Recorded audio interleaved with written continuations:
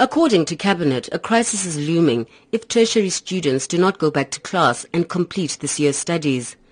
Turmoil has reigned in universities and colleges across the country in recent months as students demand free education and a decolonized curriculum. Minister in the Presidency Jeff Radebe has urged that while a solution is being sought, work for this academic year be completed. Almost 1 million matriculants will not be admitted into higher education in 2017.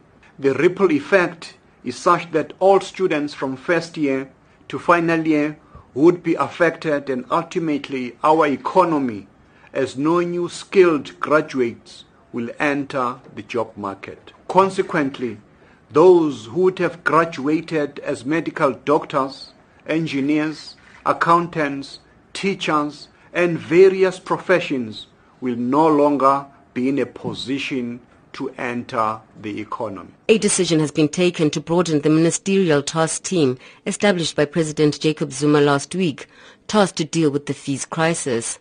Now included are the Ministers of Communication, Human Settlements, Social Development and Finance.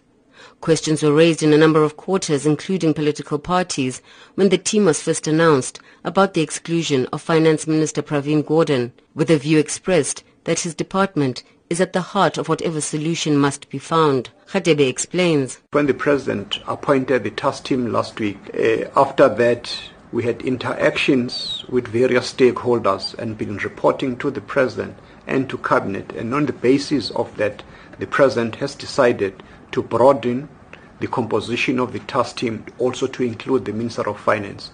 In any event, even before he was included, I myself and the task team have been interacting with the Minister of Finance, because in our first meeting, interactions with the stakeholders, they were raising these issues that I've highlighted in the Cabinet statement of options of funding for this higher education.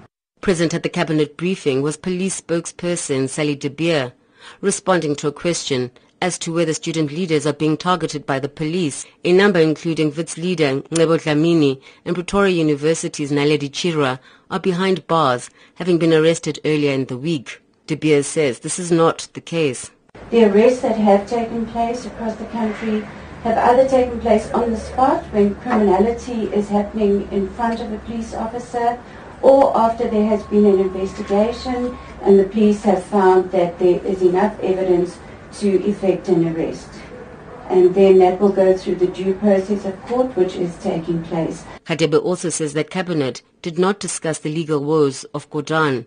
The minister has been charged by the National Prosecutions Agency with fraud in connection with former SARS Deputy Commissioner Ivan Pilay's early retirement. Cabinet has affirmed its support for Minister of Finance Gordhan, who under Section 35 of the Constitution is innocent until proven otherwise by a court of law.